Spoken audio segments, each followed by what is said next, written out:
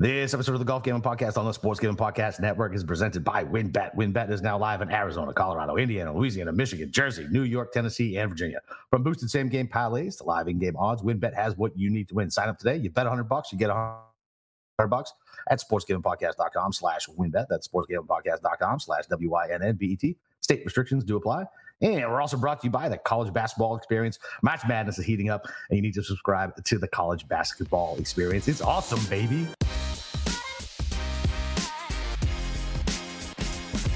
All right, welcome back, D-Gens. It's the API betting show with your boy Boston Capper, with the God of Golf himself, Steve Schirmer, and very special recurring guest, member of the family at this point, Joe Idoni. Joe, what's up, baby? How are you? What up, dudes? I've been fired up to talk to you guys today. Had Steve on a little bit a while ago on my show. You've been on, of course, Capper. Yeah. So, man, let's get into it, dude. I'm fired up. We got another elevated event. We can't get enough of them at this point. It was for me, it was honestly a nice little breather to not have to, I'm a sicko that kind of enjoyed not watching like Rahm and Scotty and Rory battle it out for 1 week. But I'm ready to get back to some big dogs here this week. Yeah, it's nice to not have. We'll go over our card, but it was nice not to have a lot of like squeamish picks on our card. Like, all right, I've seen you do like decent at this like lower level event before, and I think you can handle all the water here and doing crazy cross comps with European Tour courses. Yeah, that went very poorly for me. Glad I could not do that again this week. So, but we were just talking before the show. About how with the TV ratings with the Honda, like that was pretty great. The fact that it got through, over 3 million viewers. You were saying it was one of the most attended events, in the area there for a while. And, Jack spilled the beans as far as, we're going to maybe get an elevated event there next year. So, what's your vibe about with the Honda Classic? Obviously you're, the hometown guy. What's your vibe level with them right now? Yeah, man, I always love that event. Obviously it's sort of, I go a couple times a year for like the last 11 years. The attendance was fantastic. Like the Bear Trap build out is even bigger. The 18th green build out is even bigger. They built this thing up like they were anticipating an elevated event, and like the people, they love golf around here, right? And there's a lot of corporate companies that like will host stuff at the Honda. So like there's always going to get people that come and support it. But it was like nice. Like I was following Shane Lowry and like there was some quietness. And like at one point there was an older lady who kind of like screamed at him after like as he's walking from one green, like, "We're so happy you came back, Shane." And like the whole place was like, yeah. And like Lowry was like fist pumping the crowd. So like they really appreciated, they appreciate golf. So it's good to see them, hopefully Jack will kind of be the bridge between the new tournament sponsor and Jay and the PGA Tour higher ups. And you would think they would kind of gamble, take a little incentive in terms of getting a new sponsor on board. Like, hey, we're going to throw you this elevated event next year. You're going to have the best players in the world. Let's sign a 10-year deal to be the new sponsor at PGA National.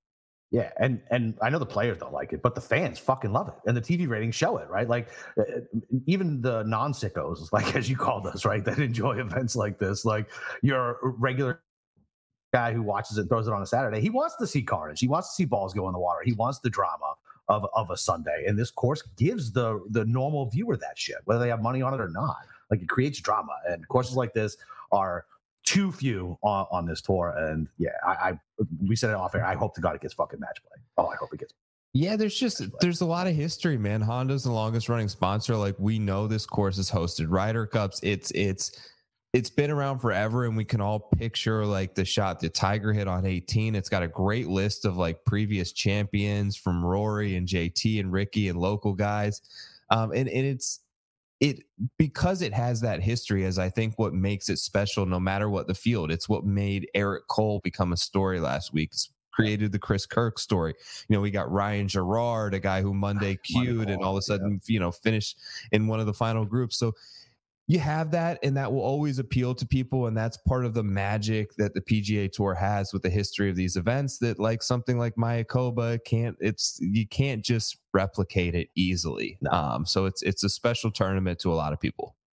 Right. So if we get a lot of the bigger names coming in next year, we've seen guys like JT play, Rory's played before, like anybody like in particular that like you haven't really recalled ever playing here, you are really interested in seeing attack PGA National, see how they do. Absolutely. Like the West Coast guys never play here. So what I mean by that is like Xander, Finau, Rahm, those guys have never shown up here. So it would be nice. And then to get Rory and JT and some of the guys who live up in Jupiter, that's a 15-minute drive, some of those guys on board to come back. But yeah, it'll certainly be nice to see like Patrick Cantlay never plays. So some of the top guys that have skipped this event every year for the last 11 years, it will be nice to see like basically forced into coming and dealing with the bear trap and all the carnage that's around PGA. Yeah, I think the one guy that came to mind, I think Capper will agree with this. I want to see Siwoo Kim at PGA National. Just I want to see how many putters he throws into the water, how many clubs he snaps. I remember at Augusta National when I was walking around last year, they cut away, but he missed like a 3-foot putt and he just fired his golf ball about 90 miles per hour into the pond next to it. I can only imagine what that would do to him there. So, yeah, I mean, that'd be great if obviously match play. I think that would be a really, really fun time, especially if the wind was up. It was a little disappointing. We didn't get a lot of wind, but it looks like we're getting a lot of wind this week. So why don't we maybe transition to that? So that's been a big talking point this week. I mean, we spent a lot of time talking about it on Sunday. Yesterday, we were kind of, we tried to do a DFS show, but without having any of the tee times and everything, it was just like, all right, well, we might like this guy, we might not. Now it's, we have the tee times. We have, we're a little closer to, Thursday and Friday. Friday's the big win day. Saturday, we're going to get some stuff too. So I guess, has the weather kind of changed a little bit how you made your betting card this week at all? Not really. And it probably should have, to be honest with you, Steve. I saw some numbers early out on Monday and I just kind of took them. And then today, if I'm being honest, had like fingers crossed that they were on the right side of the draw. And I got a couple of them right and a couple of them wrong. But look, the thing is we know how quickly it changes. I didn't want to wait and see some of these numbers potentially crater a little bit and catch a worse number, down the road. And the other thing is like from what I was looking at, and I'm trying to pull it up here now.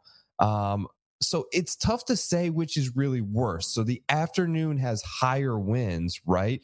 But there's a more consistency between what Windfinder is saying is a gust and the standard wind. So would you rather have a 20 mile an hour per wind steady with up to 25 mile an hour gusts, or would you rather play in 13 mile an hour winds with up to 30 mile an hour gusts? You know what I'm saying? So it's just, I think it boils down to the player, and they're going to have to embrace the elements a little bit with the wind, and they're going to have to embrace the difficult golf course that they're about to try to take on for 72 holes.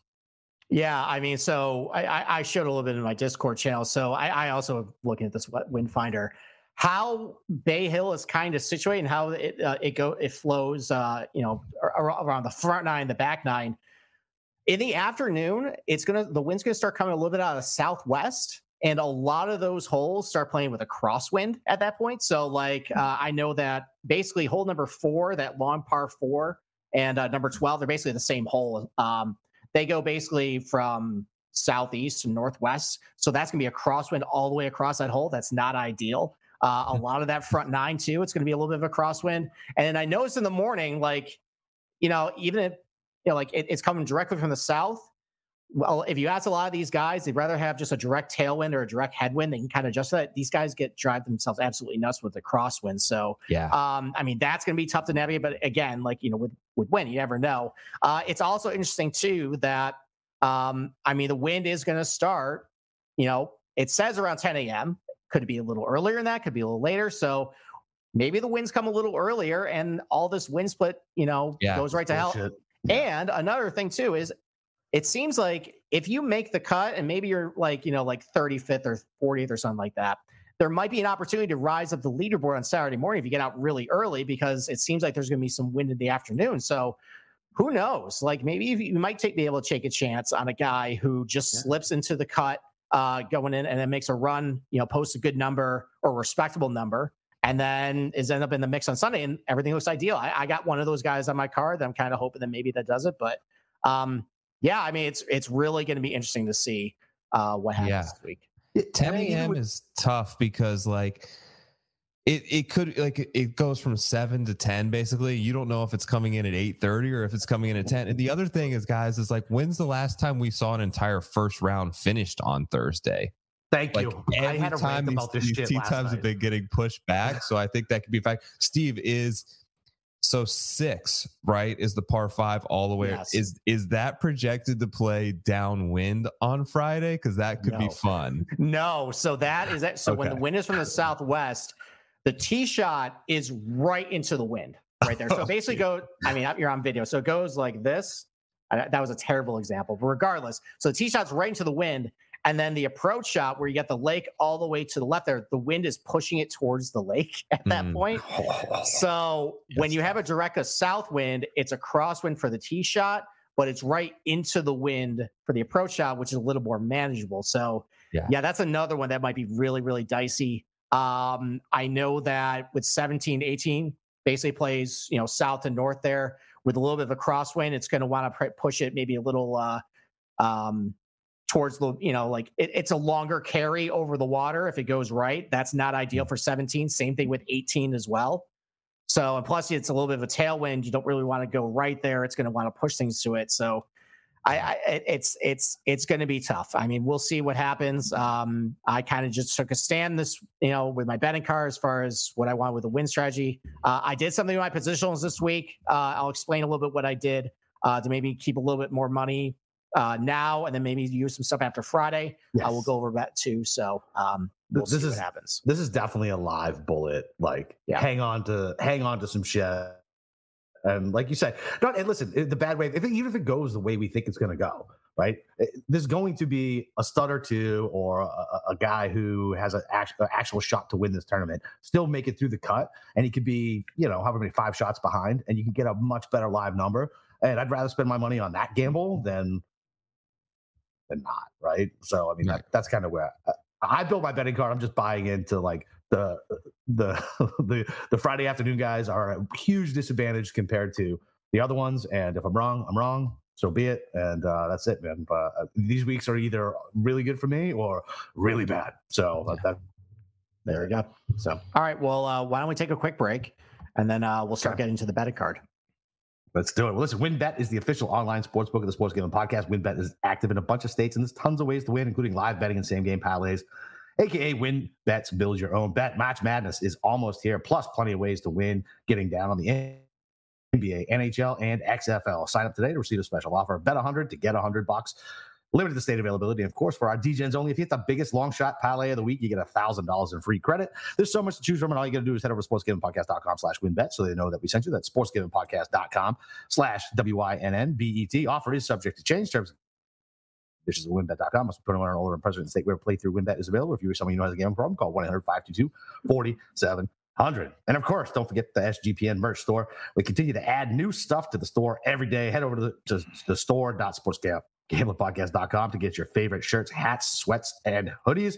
Like I said, that lightweight tee hoodie thing that I got came in really handy for the 3 weeks of winter that I had down here when I went out to the golf course. I take it off by hole 3 because I'd be fucking hot, but it helped on the range, and I like it a lot. So there you go. Go buy that. Yeah, there you go. I'm rocking something very comfy too. On the podcast. I think it's actually that they say the long sleeve tee that you just described there too. So no, is that the heavy sweatshirt? This is a light sweatshirt with a little hoodie on the back. It feels like a t-shirt. Yeah, it's just a t-shirt. Yeah, that's exactly what I'm talking about. It's great. The gray one. Yeah, it's nice and comfy. Wear it around the house. Go to the driving range. You're right. So all right, that's all right, Joe. So let's get to outright bets. Pretty dangerous with the weather situation, but we'll see what happens. So, Joe, why don't you go over who you bet outright to win the Arnold Palmer Invitational? I bet Rory. It's not sexy. Shit. I know. Listen, I've got a weird track record, guys, of getting Rory right at the right time. Okay. You check the banner. I got it right twice last year at pretty good numbers. I don't think 10-1 is a bad betting price on Rory this week. I think that you're basically going to have, if you're going to bet him any week on the PGA Tour, pick a week.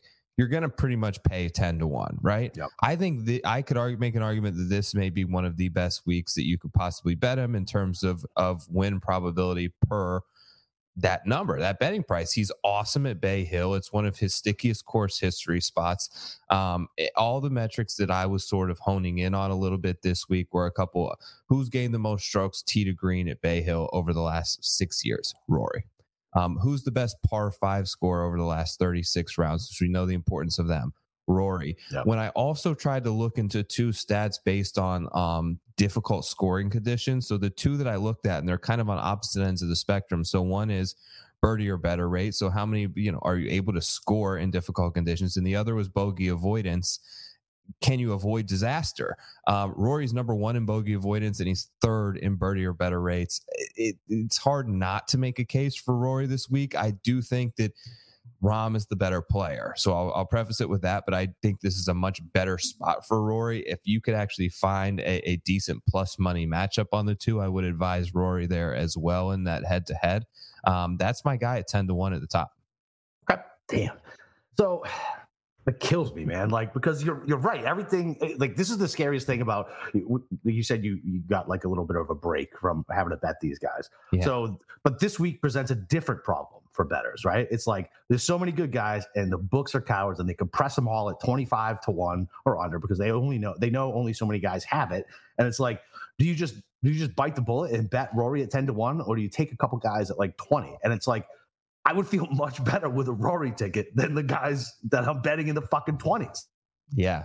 It's tough to say. I mean, we'll see. It does feel like he kind of got the good side of the weather draw, although he's a little bit in between.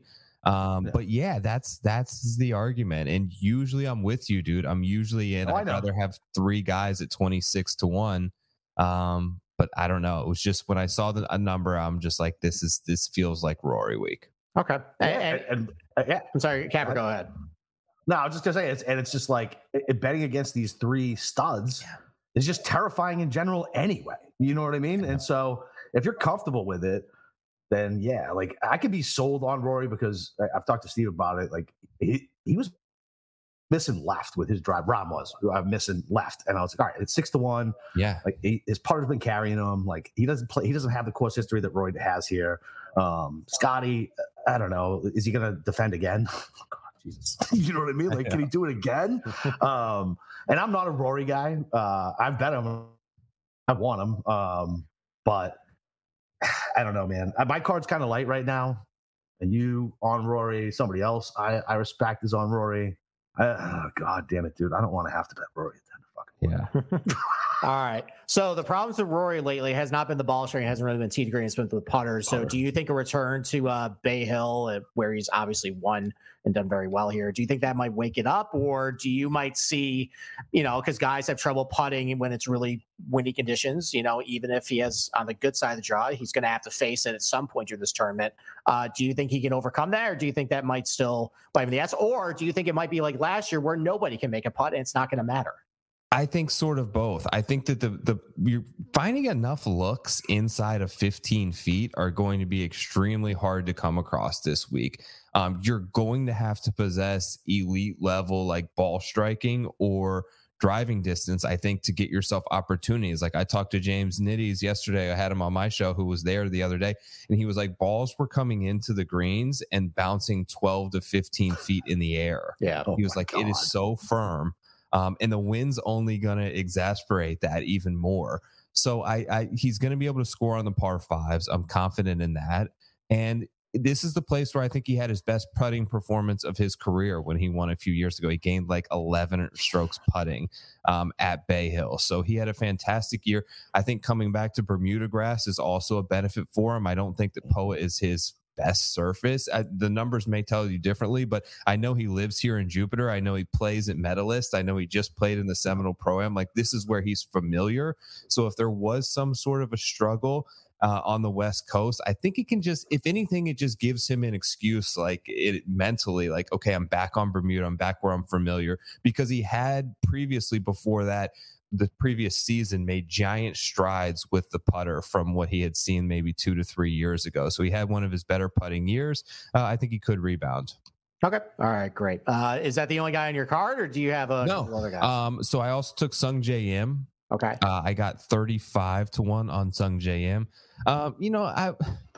It was tough for me because now I see Justin Thomas is kind of drifting into that range, and I wonder about that.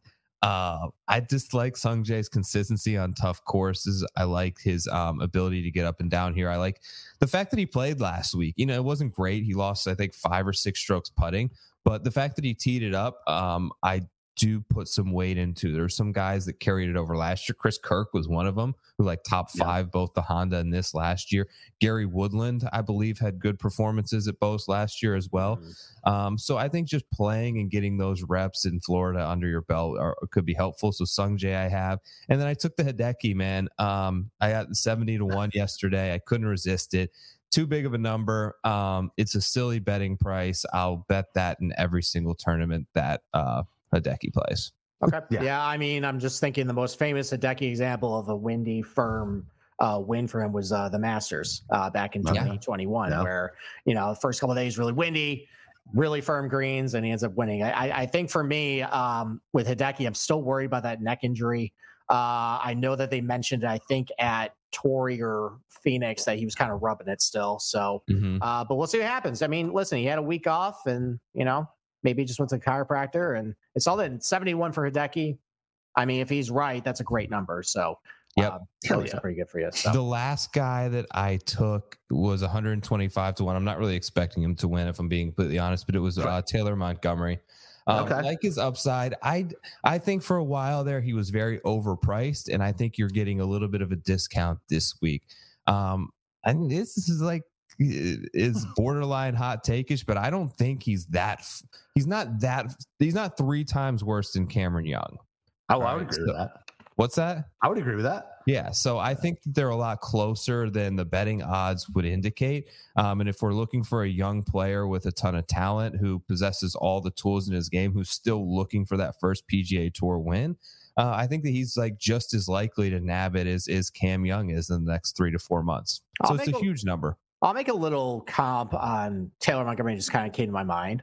Why can't he do what Lucas Herbert did last year at Bay Hill? Where, listen, he's pretty long off the tee, not a great iron player, but good around the green, and he can putt. So I think that just that mold of a guy this week, especially if in adverse conditions, even if there's no wind, it's going to be hard, you know, to keep the ball on the green and everything. That could play well. I think that's actually a pretty sharp player from you right there. Yeah, that was the one that I made today, and I do believe, I have to double check this, but I believe that he has the first tee time out on Friday. He does. Okay. Yeah, him, so and I know sort him. Of a weather wave thing that they didn't move the number, and I don't know if I haven't checked the odds most recently. I don't know if they moved the number for anyone based on a weather draw. They didn't. But him being out at 7 a.m. and being done with his round by 11:15 is probably a good thing if things stay the same. Yeah, I think it was him and Keith Mitchell, I think, were the guys who were going out like real early on Friday, which really made my case for Mitchell, which I'll talk about. I like Keith too, yeah. So, all right, Capper, you said that your card's kind of late right now. Do you want me to go? Do you want me to start talking? So you maybe start guys. Yeah. Okay. Yeah, I already think Joe might have convinced me on Rory, so you can expect angry text from Thursday to Sunday when it doesn't go well. Okay. All right. So why don't I walk through my process of this week? So I tried. Normally, what I do is I usually just go hard and heavy on Monday morning.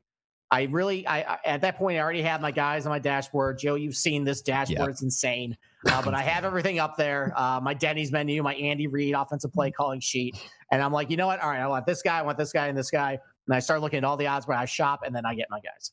I tried to exercise some patience this week, unless I saw a guy, you know, like 65, 71 plus, who I just really liked that I was just going to gamble on as far as like the tee time split. So I found a Keith Mitchell 70-1 at the beginning of the week. I just took it.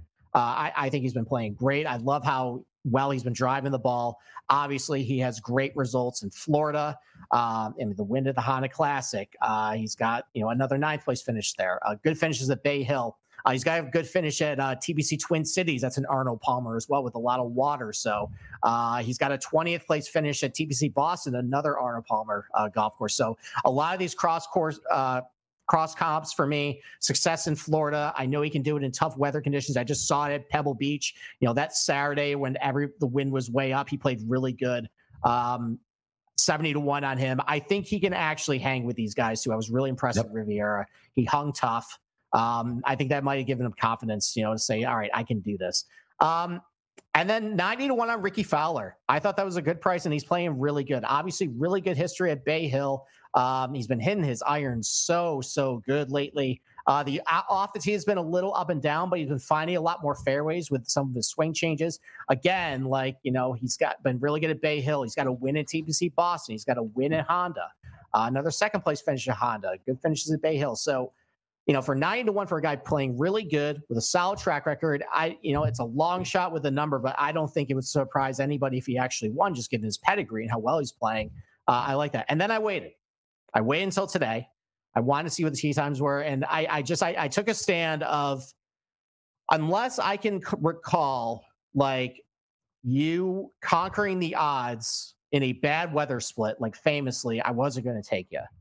So, and I don't love the guys I end up finding with the afternoon or with the PM AM wave, but there's enough of a history where even though they might have the course history at Bay Hill, I've seen them have recent success in wind where I'm just going to go with it. So Xander 25-1. Obviously, he hasn't played a lot of Florida golf. We talked about that last night, but I've seen, and this used to be a guy I think was a little bit of a house cat, as we kind of call people on this podcast. But last year at Travelers, when he won, that final round got really windy. He persevered. The Scottish Open, really windy. He persevered.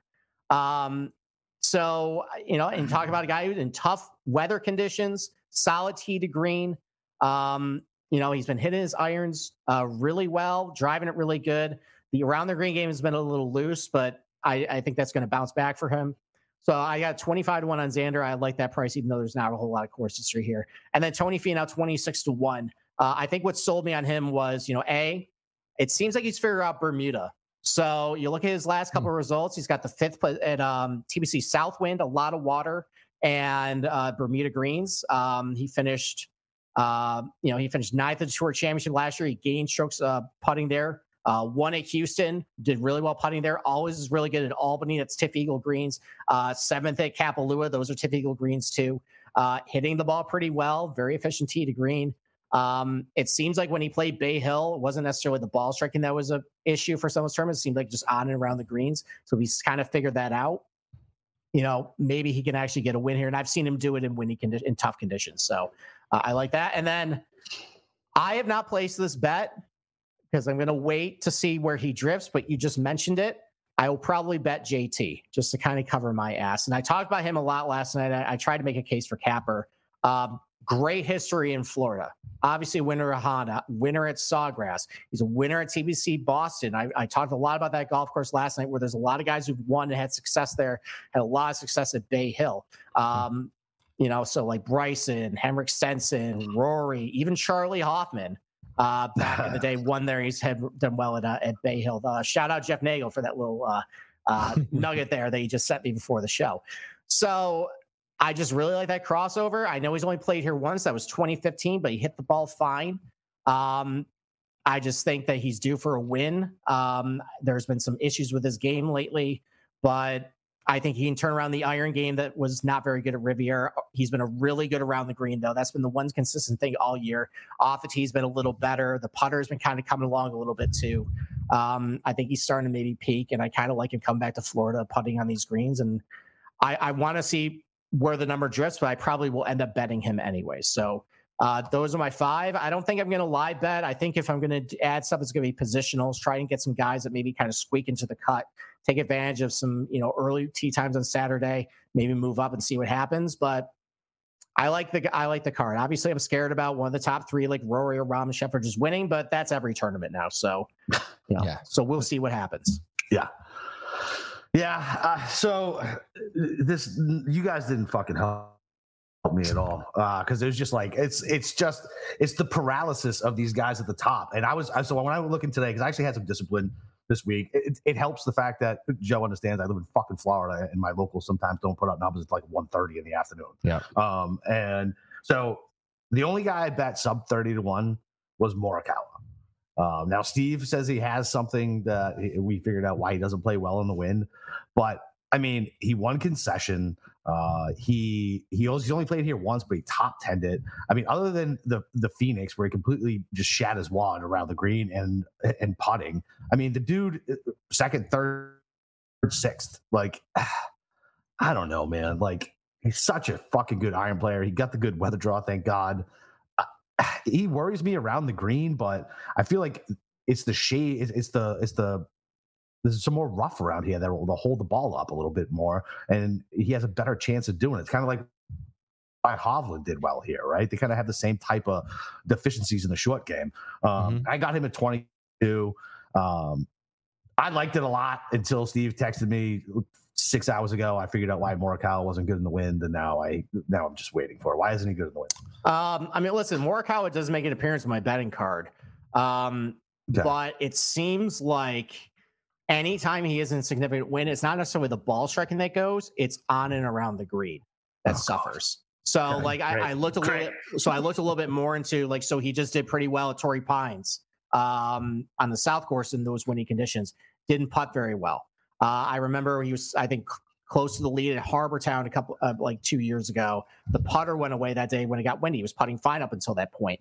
There's a couple other examples I found that in calmer conditions on and around the green has been fine, but then when the wind kicked up, that was an issue. That was the issue in Phoenix. It wasn't necessarily he didn't hit it all that great with the ball striking, but he lost significantly around the green. He lost significantly putting.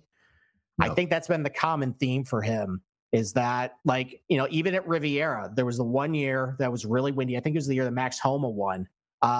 Could not make a putt, was really terrible around the green. And then he went to concession in dead calm conditions. He was fine. But then the next 2 years at Riviera, relatively calm, not a whole lot of wind, and he's putting fine. So maybe it's nothing, but it's just something I noticed that I was trying to rack my brain about when has it been windy and why has Morikawa kind of suffered? It seems like on and around the greens for him. And I guess, listen, that could be enough for a top 10 because it's going to be fine on Thursday. It's going to be fine on Sunday. He does technically have a favorable weather draw. I'm a little worried about what's going to happen on Saturday afternoon for him. Yeah. So maybe that's the difference between winning and top 10s, but it was enough for me to. He's so accurate off the tee. He's so good at 200 plus. And I feel like it's crazy. He's behind a couple other guys, and it's why is he behind? I don't know. Whatever. So that was my only bet, the sub 30, and then I took Mitchell like you did because I got him at 60, which is a good number for Florida, Steve. I don't need the shaming for all the reasons that you said, and then. My boy Keegs at 80. I can't not bet Keegan at fucking 80. I just can't not do it. He's such a good long iron player, long and fucking straight. Great course history here, which is sticky. I don't know why. That number is dumb. This guy won in the last couple months. 80 to 1. Yes, I know he missed the cut, but last week. But I don't care. I do not care. 80 to 1. Was it here that he all that? Sorry, was it here that he played really well last year, or was that Players or both? Players, he played really well. Players was by Sophie's fucking choice. I had a ticket on Cam, and Keegan was coming down the stretch, and I was I can't root against Keegan to do anything bad. I was texting Steve I don't know what the fuck to do. And remember, it was a Monday finish too. I was so stressed out because I was there Sunday, and I was oh my god. I was I can go back. I was nah. I was I'm gonna watch from the house. And I was thank God I watched from the house because I was a giant fucking stress ball because my heart wanted Keegan to win so bad. It was rooting almost above my money. And then once Cam actually won, I was very happy the fact that my bank account got better. But yeah, he's good in Florida too, man. And he's become such a much better putter. He's a guy who's not going to one putt shit, but I feel like his bogey avoidance is pretty solid. And like I said, that course history here, which I feel like is important, is good. And he's got all the attributes: long straight, great long iron player. Yeah, man, Andy's my guy. I'm not gonna not bet him at 80 to fucking 1. So and literally everybody that you guys talked about, I was thinking about Rory because for whatever reason I'm out on Rahm this week. Same thing but I was looking at Xander and Finau. Right, I'm looking at the guys in the 20s, and I'm hearing everybody saying JT's drifting all afternoon. I've been checking my locals. He ain't drifting for me. He's still right there with them, somewhere between 22 and 25. So really, my choice is going to be add Rory end of card, or add one other 20 guy.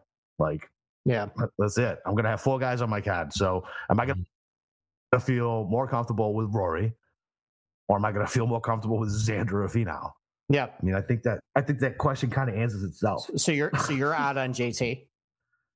Yeah, but I mean, listen, I'd be fine with him if I could get him at like the numbers that everybody's talking. He's drifting at like 28, 30, shit Yeah, like so that. so I see a 28. I'm gonna wait till tomorrow and see what happens. If I see a 3, I'm probably gonna hit it and then hope. Out of principle, Hope we did the players last year. Hope Yep. we did the PGA. Hope we did the Masters. Even I actually remember that on Friday. It was horrible to start, and then Friday weather conditions were terrible. He shot like 5 under that day miraculously. JT just worries me with his putting, with his tendency to get squirrely off the tee. The fact that his approach game has been fucking god awful for the past fucking 2 months, really. Like I think he's appropriately priced. Like I feel like if his name wasn't JT, we'd already see a 3 in front of his name. Okay. All right. So, all right. Well, why don't we take another break and then we'll get to other props like matchups and positionals. That's you, Bob. Oh, okay. Well, so we're going to talk about Piper golf balls. So look, like, we're coming out of winter, you're going to get your gear, you go to, sporting goods store, get new golf balls. Obviously you're going to gravitate towards the premium golf balls, but why pay extra for a golf ball that might actually help your game? Because listen, you're not a low handicap golfer, might not be able to maximize, the benefits of a Pro V1 or a Callaway. So why you opt for a golf ball that actually will help your game? And Piper golf balls can do that. They actually have a chart on their website where they break down by handicap what type of golf ball is good for you for Piper Golf. So, for example, their green line of balls, that's for your higher handicaps, your 15-plus guys. That's for guys with a little slower swing speeds. They have extra distance boosters in order to help you get the ball out there. That's going to lower your scores because you're going to be closer to the green. They got their blue line of golf balls. Those are for your 5 to 15 handicappers. You're skilled guys. You can kind of get it out there a little bit, but maybe you need a little more help with a little more distance. Maybe you don't want the ball to spin as much off the tee on off center hits. It'll keep it, narrow your dispersion off the tee or with your approach shots. They got their black line of golf balls. Those are for your scratch to 12 handicappers. It's got a smooth, soft feel, a higher spin, so the ball lands soft on the green. But the real, creme de la creme golf ball from Piper golf balls is the gold line. That's for your handicaps. So if you got a 7 or less, that's their Pro V1 equivalent. It's a 4-piece urethane golf ball. Feels just like a Pro V1. I got a shipment last week. I can't wait to use it on the golf balls. It's going to give me a high ball flight, soft feel. But what it's really going to do for me, it's going to give me extra spin and control around the green. That's really going to help my game. Because listen, I can go to the driving range and hit driver and irons over and over. But if you really want to lower your scores quick, get really good around the green, and your scores are going to go down. And Piper Golf can do that with their gold line of golf balls. So go to piper.golf/GGP. You'll get 10% off your first order using promo code GGP. You can opt to subscribe and receive scheduled shipments on golf balls at a 50% discount. And you get free shipping on any orders over $50. So go to piper.golf/GGP and improve your game today. And then lastly, we want to thank you for watching us on YouTube right now. Go and click the subscribe button and check out our content every single week. Yeah, and I threw it to you earlier, right? I missed one. So we're also brought to you by Underdog Fantasy. Underdog is the home for the offseason NFL best ball drafts. They also got you covered for a ton of other daily games, including the NBA, NHL, and PGA. Underdog Fantasy is a great way to get down on your favorite player props if they're not available in your state. Head over to UnderdogFantasy.com. Use promo code SGPN for a 100% deposit bonus up to $100. That's UnderdogFantasy.com, promo code SGPN. My bad, dude. Okay. All right, Joe, let's kick it back to you. You love doing the matchups. So do you got any matchups on your card this week? Yeah, I'll give you 2 of the ones that I like. Rory over Rahm. I got a plus 115 earlier today. There were some better numbers out there earlier in like the plus 130 range, but I think it got hit pretty hard, man. It's all the way down now. I'm trying to pull up the latest odds. Let me see here. But I think he has much better setup at this golf course. I don't think that they're that far off. Yeah, he's even odds now in that matchup. The other one that I like as an underdog at the same odds, plus 115, was Justin Thomas over Patrick Cantlay. I don't think Cantlay is going to like this place. I don't know what his course history is, but I can just see him getting very frustrated. It's zero course history. I don't think that he likes playing in Florida. I don't like him on difficult golf courses in general. I don't like him in the wind. All signs for me go to Justin Thomas, who we know plays good in Florida. We know doesn't have great course history here, but you mentioned Sawgrass, you mentioned PGA National wins. He's also played very well at Valspar before. He's also he just won Seminole. Did he win? Yeah, I didn't know that's that. what the leaked word was. Yeah, the word is Wow. that him and whoever he was playing with won Seminole. Oh, Yeah. so he's coming in on a heater right now. He fixed those irons like the putter. Let's go. He's coming in on a heater, man. I'll take JT and Rory both as underdogs in those two matchups. And then in terms of like, I was just looking at the top 40 market, one that kind of drew my attention. So I like to kind of stick around this. I don't know if this is the best strategy. I'm more have better long-term stuff with the outrights, but looking at kind of guys where you can get in the top 40 or top 20 at around 2-1 betting price, I think is kind of the way that I like to typically play them. Hayden Buckley's plus 200 to top 40. The other guy's Ryan Fox is plus 190 at DraftKings Sportsbook to top 40. He's like a top 40 player in the world by OWGR, like damn near close. Right. I think that he can show up here and have a good week. New Zealand guy, he should be very familiar playing in firm, windy conditions. And it's an opportunity for him to kind of showcase his skills over sort of on the PGA Tour. He's a veteran, so it's not like he's going to be like overwhelmed, I think, by the journey over here and the bright lights and all this stuff. I think that he could play pretty well, plus 190 there. And the other thing I was looking at, speaking of Seminole, I was going to look to see where I can isolate some stuff on Matt Fitzpatrick, because I heard that he withdrew in the middle of I mean, it's like what? It's like a member pro tournament. It's nothing. So the fact that he would even withdraw, like why show up if you're going to withdraw? So that was weird to me. I think it might have something to do with the neck would be my indication. So that's another weird one where I might look to try to find some markets to potentially exploit that. Let me caution you on this, because I was texting a certain PGA player last weekend and he said he was only 60%. And I was like, oh, are you now? And I was like, oh, is it the back? Yeah. Oh, it's the back, is it? Okay. Let me find you in some matchups.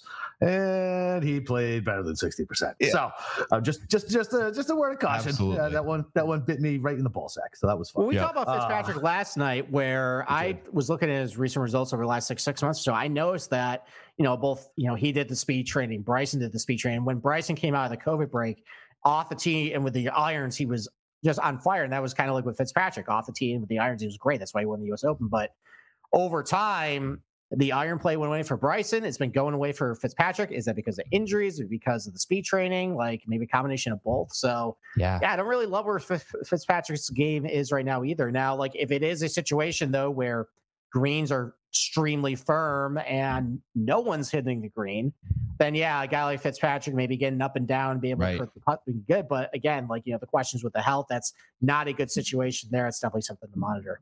Like it. Yeah, I'll be looking at that. Okay. All right, Capper, what about you? What about matchup? Thanks for that, Joe. So now you're going to get yelled at for Rory and all my Fitz money. Well, I'm looking now. He's in a matchup with your boy Shane Lowry. Lowry's a huge underdog. I know, because Lowry fucking sucks here. He's so bad here. I don't mind Lowry's chances this week. Lowry and Hideki are both weird ones that I don't feel like should be 70-1. Hideki, I think, is a little bit better of a player, but Lowry can be unbelievable, dude. They both are major pedigree, like talented players. I like them both on tough golf courses. Lowry has the ability to scramble and get up and down out of everywhere. Hideki kind of has that too when he's playing his best. So they're both of those guys. I think just betting price alone, I don't mind just like a blind bet on either one of them.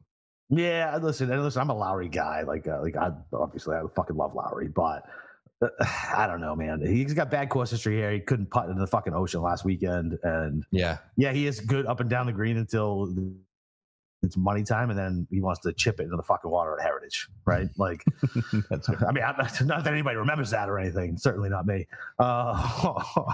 You got bad history with Lowry last year too. I mean, Honda, Heritage. Yeah. Honda was a tough. Honda was brutal. Yes, too. It was. That was brutal. Yeah, that was super fun. Yep, super fun. Lots of scar tissue with my boy Shane. All right, so you want to I'll run through my matchups real quick. I'm with you on JT and Cantlay. I didn't get the same number that you got. I got plus 105.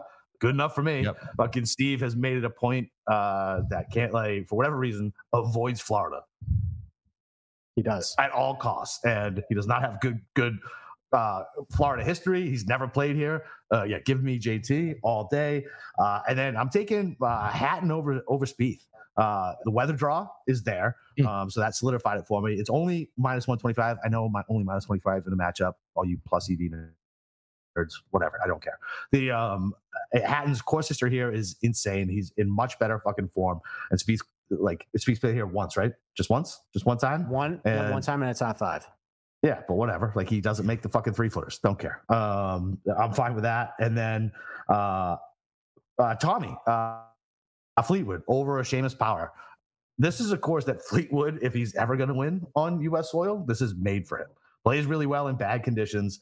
Seamus is a good golfer, and I love backing Seamus Power, like, for the most part. But it was minus 105 on each side where I found it. So yeah, I want Fleetwood. But he got the good weather wave as well. I waited for my matchups until I saw the tee times, so I found that one. And then I also have Rahm over Scotty and Rory over Scotty, just based on the weather wave, and it's a coin flip. Rahm is minus 120. Rory's minus 115 over Scotty. I'll eat the juice on a coin flip based on the weather splits and talent. That's it. Okay. All right. I have similar stuff to my hypothetical matchups because I no longer have matchups because I'm terrible at it. So and it's actually been okay this year. I was about to say, you're not terrible at it. No. Well, I mean, in theory, I'm not terrible at it. But when I actually put stone cold cash in it, I kind of alter the universe and it goes bad for everybody involved. So I also have found a matchup that I didn't like Scotty Scheffler. It was more about the price, though. So Max Homa was plus 155 against Scheffler straight up. So Homa has the favorable tee draw. And you look at, like, all right, we're getting off the West Coast. You know, what's going to happen there? But he's actually been pretty good in Florida. He got 13th at Players last year, 17th at Arnold Palmer. He's got a 10th at Arnold Palmer, 6th at Valspar, 22nd in Concession. He's got that third place finish at TPC Twin Cities, the other Arnold Palmer with a lot of water there too. So I think he can hold his own. And listen, like, I mean, you know, Scheffler, I think the world of him, obviously former winner, but you give me plus 155 against Max Homa, a guy playing that well. I can't theoretically pass that up. So hopefully you can bet that, and I won't push it for you. I also have an anti-Cantlay matchup. I took Xander minus 105 over Cantlay. I mean, obviously Xander doesn't have the Florida history, but I just trust him more in winning conditions. They actually went head-to-head at Travelers last year in winning conditions, and Xander prevailed, and Cantlay was a disaster that day. A fucking puddle. I had money on that fucking. Yeah, I think I bet him 18-1. I was like, all right, this is going to be good. Xander's not going to win. He never wins, and then that happens. So I had to worry about. Sahith had a better shot than Cantlay. Fucking puddle. Exactly. So yeah, so Xander minus 105 over Cantlay, and then I'm fading Cam Young in a matchup. Obviously, like, I think people might like him because people think about Bryson. Maybe he can do that here. I don't know if that's going to work this week with all the wins. He's been really bad around the green, really struggling with a putter too. If it's really difficult conditions where no one's hitting greens, I really worry about him in that. And I just trust Tommy Fleetwood in some of these, Florida windy weather conditions. Played well Riviera a couple weeks ago. I think he's rounding back into form after kind of struggling at the start of the year. Tommy Fleetwood plus 105 over Cam Young. Like it. I like that one better than Power. I wish I had access to that one. Okay. All right. Yeah, I like that one as well. I've kind of been trying to fade Cam Young in a lot of matchups this season, and it's worked out pretty well. He's the only guy, like, I'm just kind of looking through like DraftKings pricing even. He's the only player in the field this week that's above, let me see, that's above 7,800 that loses in both around the green and putting. And it's not like real close. He loses pretty significantly in both. So just you got to do one of those things well, especially on a course with low greens and regulation percentage. It's going to require scrambling. It's going to require a lot of 8-footers for par. If you have deficient in one, you have to be good at the other. And the fact that he is like the only guy inside of 80-1 and above 7,800 on DraftKings this week that is a substantial loser in both of those. It's just too much to overcome with the driver. No, I agree. I mean, like, you just said it right there. I mean, his around the green number has been horrible. Putting has been horrible. I watched a lot of him in Saudi Arabia because I actually had a bet on him there. And it seems like, I mean, he was great there. Otherwise, though, he's been kind of flat to the beginning of the year. Like, I mean, who knows what's going on with him. But yeah, I don't really love him a whole lot this week. So Capper stepped out. I'll just go over some of my positions. This is where I have the Morikawa FOMO bet, I guess. I'm going to do a FOMO bet of the week tomorrow. This is probably going to be it. Listen, I also have a track record with Kyle Morikawa. Everything I say something like I make this grandstand or like I appear to have this aha moment with him. He tends to shove in my face. So, and I did say that, like, I mean, Capper, you're right. Tee to green. I don't have a lot of concerns with him there. I'm a little concerned about when he experiences wind, if that's going to knock him between like a top 10 and a win. But I found a good top 10 price on Morikawa plus 265. I think that's pretty doable for him. I like that price. So that's where I'm going to have Morikawa in case he ends up shoving in my face and winning this week. I'll at least get a little money there. I really hope that happens. Yes, I know you do. So I have a terrible track record of making grand proclamations about Collin Morikawa. So I found a good top 20 on Max Homa. I just like it was plus 150. I think he's going to keep it. I think he's going to keep it rolling. Great driver, great around the green. He can putt on these greens too, so I don't really have concern about him going from Poa to here. I just think he's solid. I just think getting plus 150 for top 20 doesn't have to be perfect. Gives a little bit more leeway to do that. So I want to have Keith Mitchell on my card too for positional besides the outright. Best I can kind of do is like a top 30 at plus 120 for him. I really like the fact that he's going out real early on Friday. Maybe he ends up being like in the top 5 or so, kind of hangs on for the weekend there. So, Capper, you want to say something? Yeah, I don't know if you guys could hear that. Like the dog's going nuts, the kid's screaming, and then my dog just barged in the door. My other daughter pulled the dog out. So that was fun. Welcome to dad life. Welcome to dad life, guys. Yeah. Yes. So, what number did you get him at? It's a top 30 plus. Actually, it's plus 115. I'm so jealous you have access to these markets, but once again, I think it's probably better for me. Yeah, I mean that's for me, like you just went over your strategy about like you like guys 2-1. For me, like if I can get like plus 110 to like plus 175, I'll go further than that. But like if I can get like a wider net on a guy, I feel really good about at plus money. Like I'm not looking. I understand like when I make all these bets, I hope to win all of them, but I'm just really looking to win like 60% of them. I'll just win money for the week, win my outrights back if I don't hit. So that's a one I like. So that's a wide net for Keith Mitchell. A lot of room for error in case maybe he falters on Sunday over the weekend. So top 30 on him, plus 115. And then a couple top 40 bets. Tommy Fleetwood, plus 110 for a top 40. Again, I just said I like him in Florida. I like him in winning conditions. He played well at Riviera. I think he can keep it rolling. And then Gary Woodland, plus 125 for a top 40. I don't love that price, but he's played really well at Riviera, been hitting a great tee to green. Awesome history at this event in Florida. It seems like that, around this time last year, he kind of got it rolling. So at the Honda Classic, it was T5. Then he finished 5th at Bay Hill. Cut the players, but I'm just going to assume he was on the bad wave. I'm not even bad wave. Even if he wasn't, doesn't matter. Exactly. Yeah. Bad wave. But then he had T21 at Valspar, T8 at Valero. So it seemed like when he started getting going in Florida, or around this time, he started getting it going. I think he can continue again. So again, a wide margin for him at plus money for Gary Woodland, who I think, just tee to green, can handle himself here, can handle himself with the win in adverse conditions. Those are my positionals. And then I left enough. Like usually I like doing like 7, 8, 9 positionals. I have room after Friday where I can start adding some stuff for guys that kind of limped into the weekend, maybe make a little bit of a run on Saturday. We'll see what happens. Like it. Yeah, so I'm mostly like Joe as far as like the 2-1, unless I can get like a juicy number on like a heavy favorite. And man, that has been really sweating me the last 2 weeks. And so I'm going to back off that a little bit this week. And my place has no dead heat either. So that really helps. But I got Mitchell at top 20 at plus 195. I got Haddon at plus 145. Keegan plus 227 for whatever reason. Got to get that extra 0.2 in, I guess, Mr. Bookie. And then Fleetwood at plus 235. I was looking real hard at Morikawa minus 115 and Homa at plus 105 for top 20s too. I think I'll probably end up pulling the trigger on that. That might be on my final CAD. Who knows? Because I'm a degenerate and I have no fucking self-discipline. So, there you go. Exactly. So. All right, Joe, you got any closing thoughts on Bay Hill in this week? Wait, time out. We need to talk about first round leaders. Oh, you do any first round leaders this week, Joe? No, I don't do first round leaders. You know this, bro. Why can't I get you on board? It's such a good sweat. Dude, listen, pick 5 guys, throw fucking $20 on them. You spent $100 on worse for a great sweat on a Thursday. I sweat it anyways. I sweat my matchups. I sweat the outright. So I still feel the sweat. It just carries over. And I don't feel like if I hit something everyone ends up disappointed. Even when you hit a first round leader, you're pissed because it got chopped 3 ways. So there's like, it very rarely, I feel like, pans out, and you mostly have to, unless you're going to take a top guy like Rory 20-1 or something where you get a flip on the odds, you usually get worse. Let me tell you on that then. All right, so Rory, back-to-back first round leaders here. Back-to-back. Here? Can he do it here? Oh, shoot. To back. I didn't know that.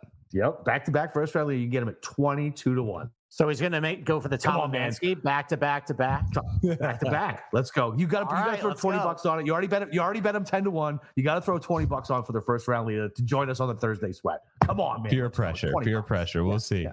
That's what I do best. All right. I wanted to see if you want to see if you would join me.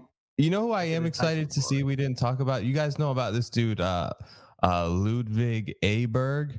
Yes.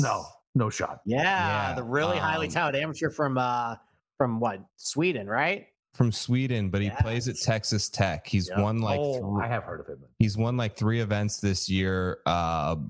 Probably, I would say, playing there in Lubbock, pretty good in the wind. It's making like his debut in here. I was just looking at like he's number 1 ranked amateur in the world. His top 40 price is like plus 350. So I don't know, maybe just a fun sweat. I like to have a little sweat on these new guys. Like I took Cootie last week, top 40, just so that I can kind of follow them. It's a totally degenerate thing to do, but at least I have them favorited and I kind of follow their rounds. And I feel like I'm at least, even though losing a bet, like getting a little intel for the future. Yeah. No, all this is turning into for you is the next Adam Svensson. You're going to bet him for fucking 6 years before bet he him forever, off. Baby. So wait, time out. So there's a new Texas amateur golfer, because who was the dude who was going to do our podcast and then just bailed? Oh, Sam Bennett. Yeah. So fuck Sam Bennett. Let's root for Ludwig. Sam Bennett, the guy who takes real long time. Yeah, it takes fucking real long. Yeah, exactly. I got his number, but he goes to this. So a couple of nuggets on Ludwig, and this is probably going to make Capper spend way too much money on him. So I think he was either first round leader or almost first round leader at the Abu Dhabi HSBC. Yeah, he was. What? Yeah. As an amateur? 65 opening round. Yep. And then, so the PGA Tour, credit to them, by the way, because the PGA Tour has been putting out some kind of bad stuff on YouTube. Like they're trying to compete with the DP World Tour, and they just can't hold the candle. They can't. But they featured Ludwig, basically like what it's like to golf in Sweden during the snow. So he's out there in like hoodie and like a ski mask. He's hitting bunker shots out of like 3 inches of snow, basically to kind of simulate that. He's hitting drivers there. So basically, like they all pack into this like gymnasium. They're just hitting balls into nets. They're just looking for like little points just to hit at. I love that, dude. I might actually have to do like a top 40. Just what's his last name? God damn it! What's his last name? Aberg, Aberg. Dude, he just won last week. I'm looking at a tweet, February 22nd, 2023.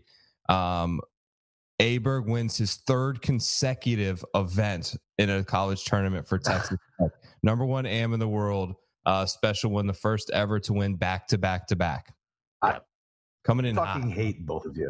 I hate both of you so much. You have no idea how much I hate you. It takes one earworm for me to be like, oh, let's go start following this guy around. Yeah.